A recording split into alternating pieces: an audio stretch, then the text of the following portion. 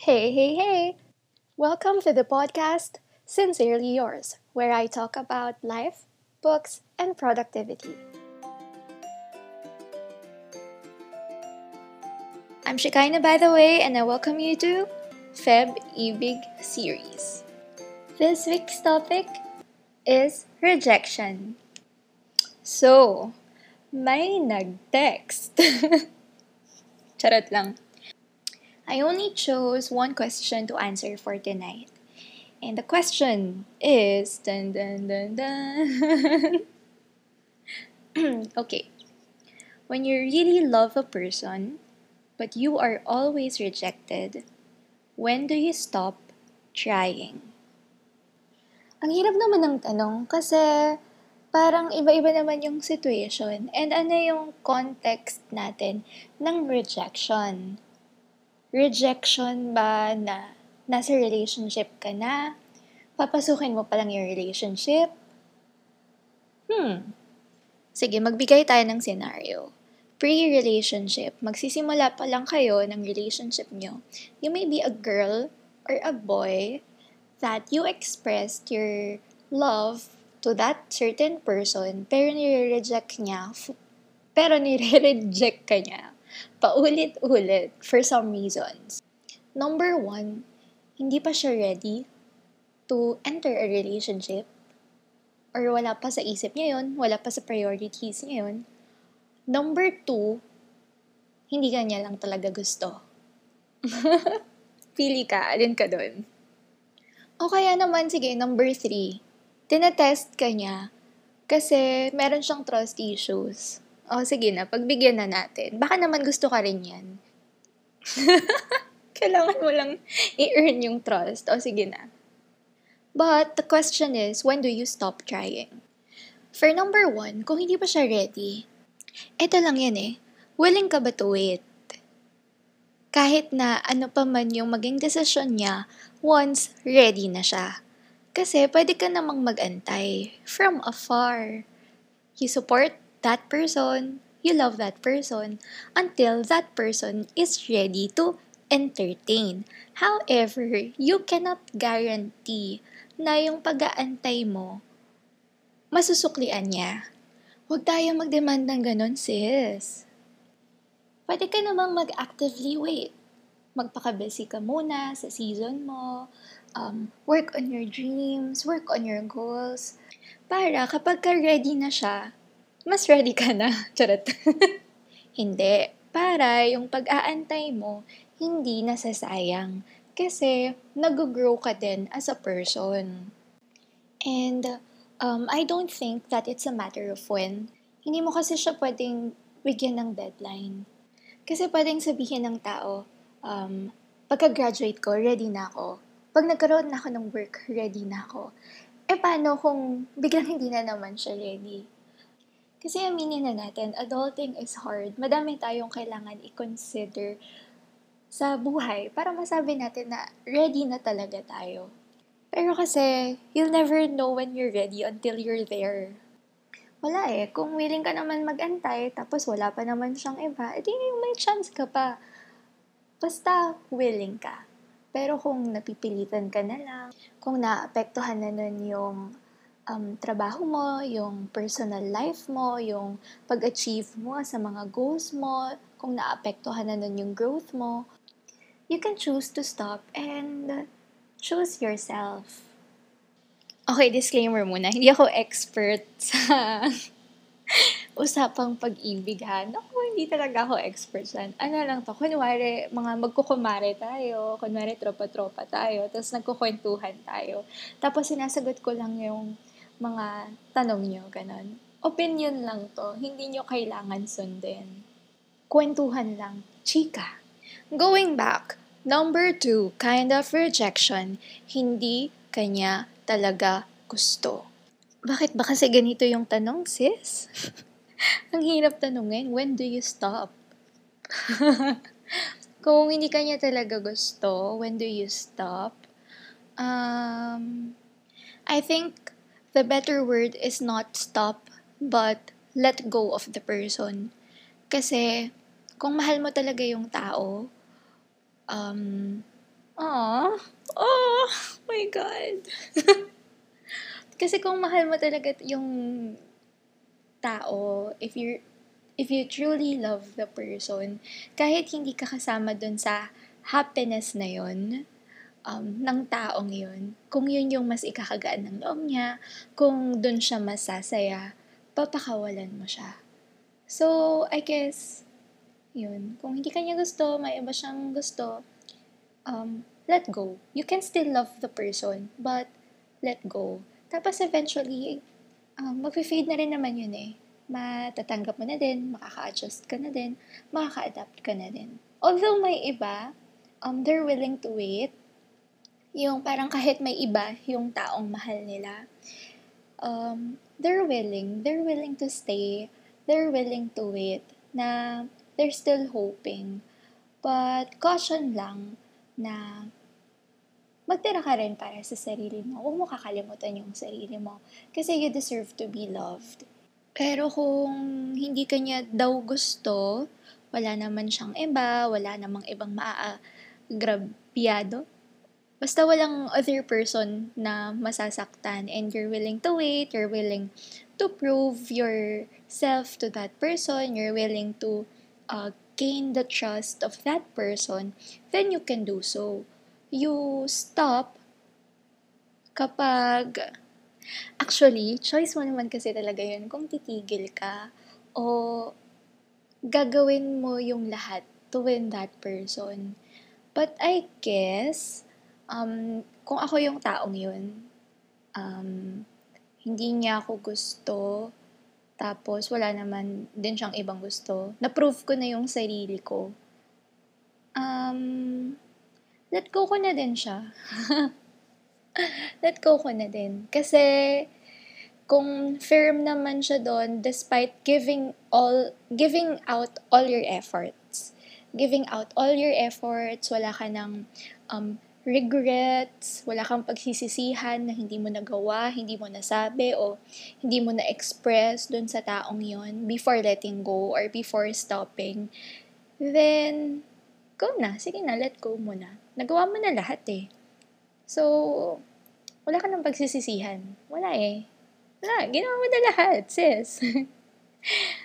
Tol, bro, ginawa mo na lahat, diba?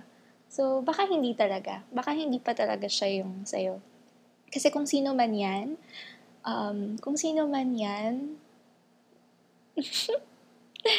you are enough. You are enough. You will be enough.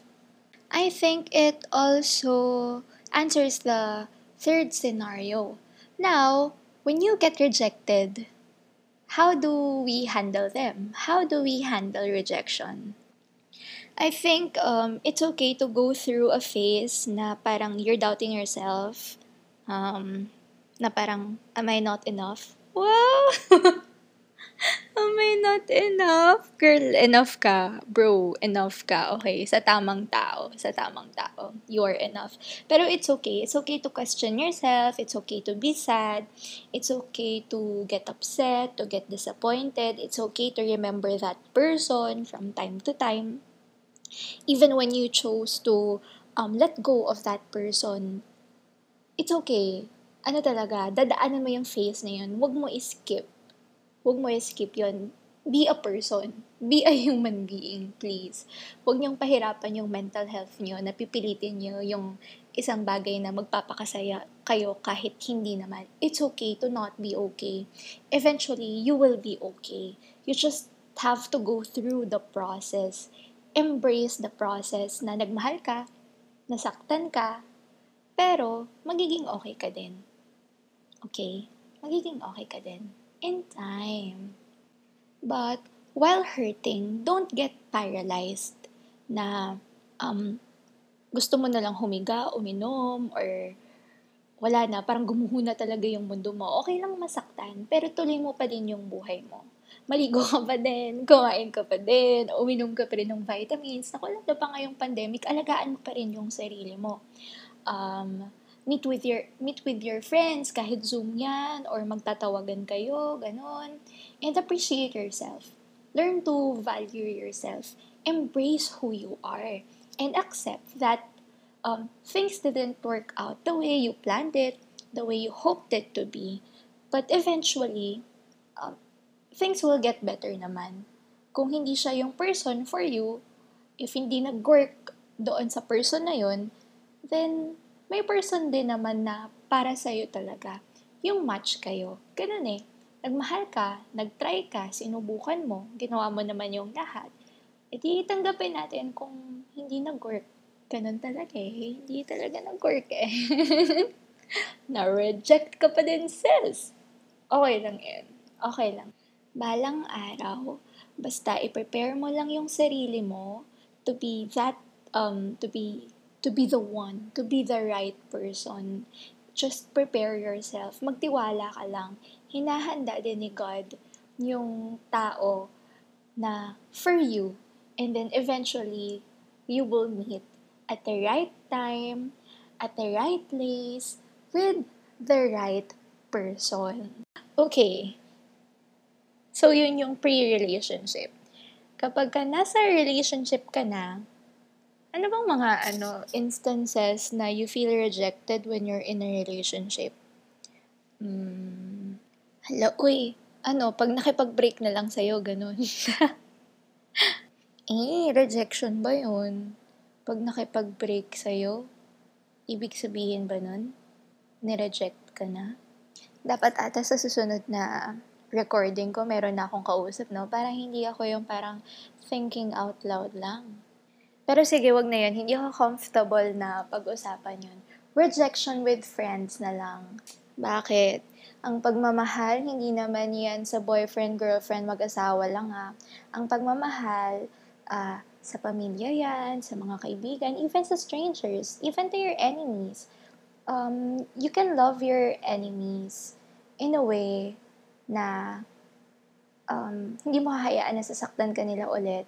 Pero, you won't spread rumors against them. You can love them. You can love your enemies by praying for them, by respecting them, and being civil with them. O, diba? Hindi lang yung boyfriend, girlfriend, no? So, kung na-reject ka ng friend mo,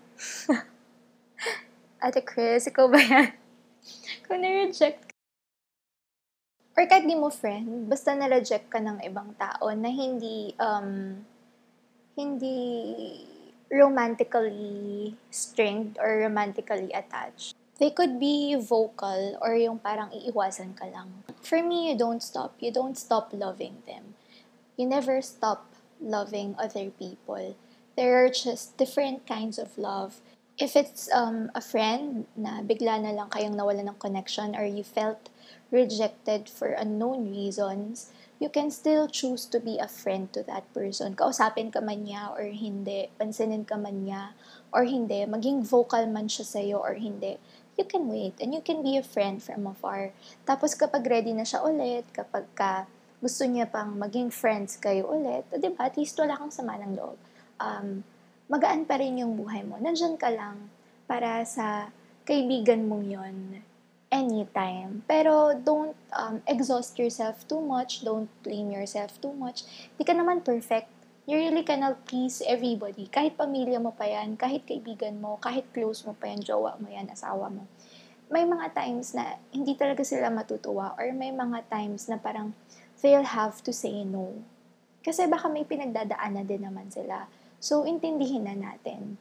'Di ba? Kung hindi nila tayo maintindihan, minsan, baka minsan, hindi rin natin naiintindihan ano talaga yung pinanggagalingan nila. So, you can wait from afar, but you can actively wait again.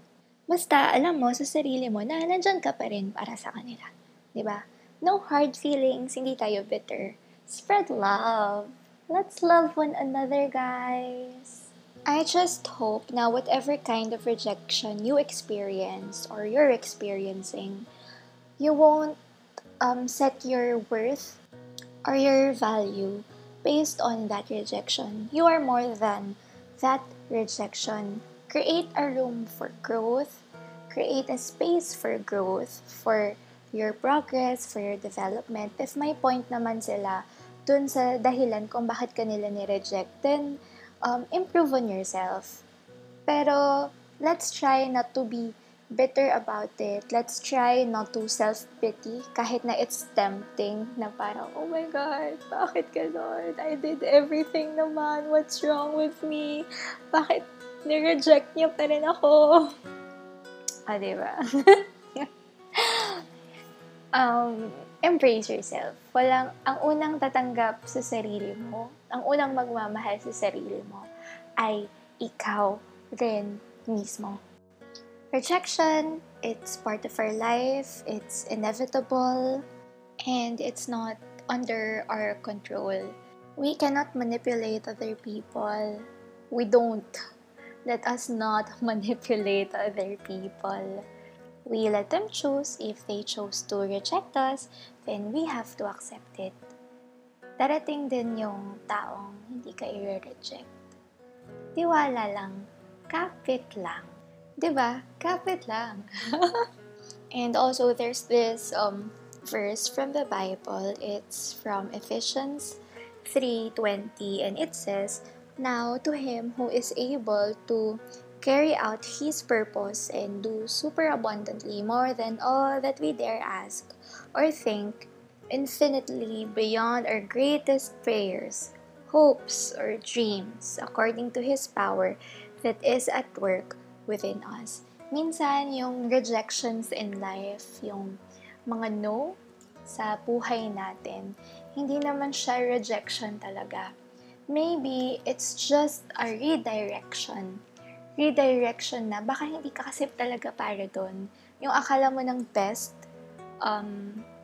for you, God has something else in mind na it isn't, hindi yun para sa'yo. So, alam mo yun, we may not see yet the bigger picture. We may not understand, or we may not have all the answers to every questions we have in mind. But sometimes, all we gotta do is to just keep on trusting God on His plans for our lives. Na He'll do exceedingly, abundantly, above all things that we ask for. If hiningi natin to, yung isang bagay, or we hope that would end up with this person, but it didn't go that way, you know, it could be a redirection, diba? It could be a redirection in our life. So sometimes it's also a matter of perspective on how we see things. Should we dwell on it na I was rejected, or pwedeng maging perspective natin, oh, am I being redirected to another path? Diba? Let's not limit what God can do in our lives. Kapit lang, tiwala lang. That's all for tonight. I'm sending you power hug, virtual hug, group hug. Grabe, gano'n ako katagal nagsasalita. Nakikinig pa ba kayo? Baka umexit na kayo. Charot. But I learned so much tonight, and I also realized so many things. Yun lang. I hope you enjoyed, and watch out for our next episode on Feb Ibig series. Readiness to accept love from others. Kailan mo nga ba at paano mo masasabing ready ka nang magmahal? So, may takeaway din ako tonight from rejection to maybe God's redirection. Kapit lang, tiwala lang, trust the process. Sincerely yours, Shekinah.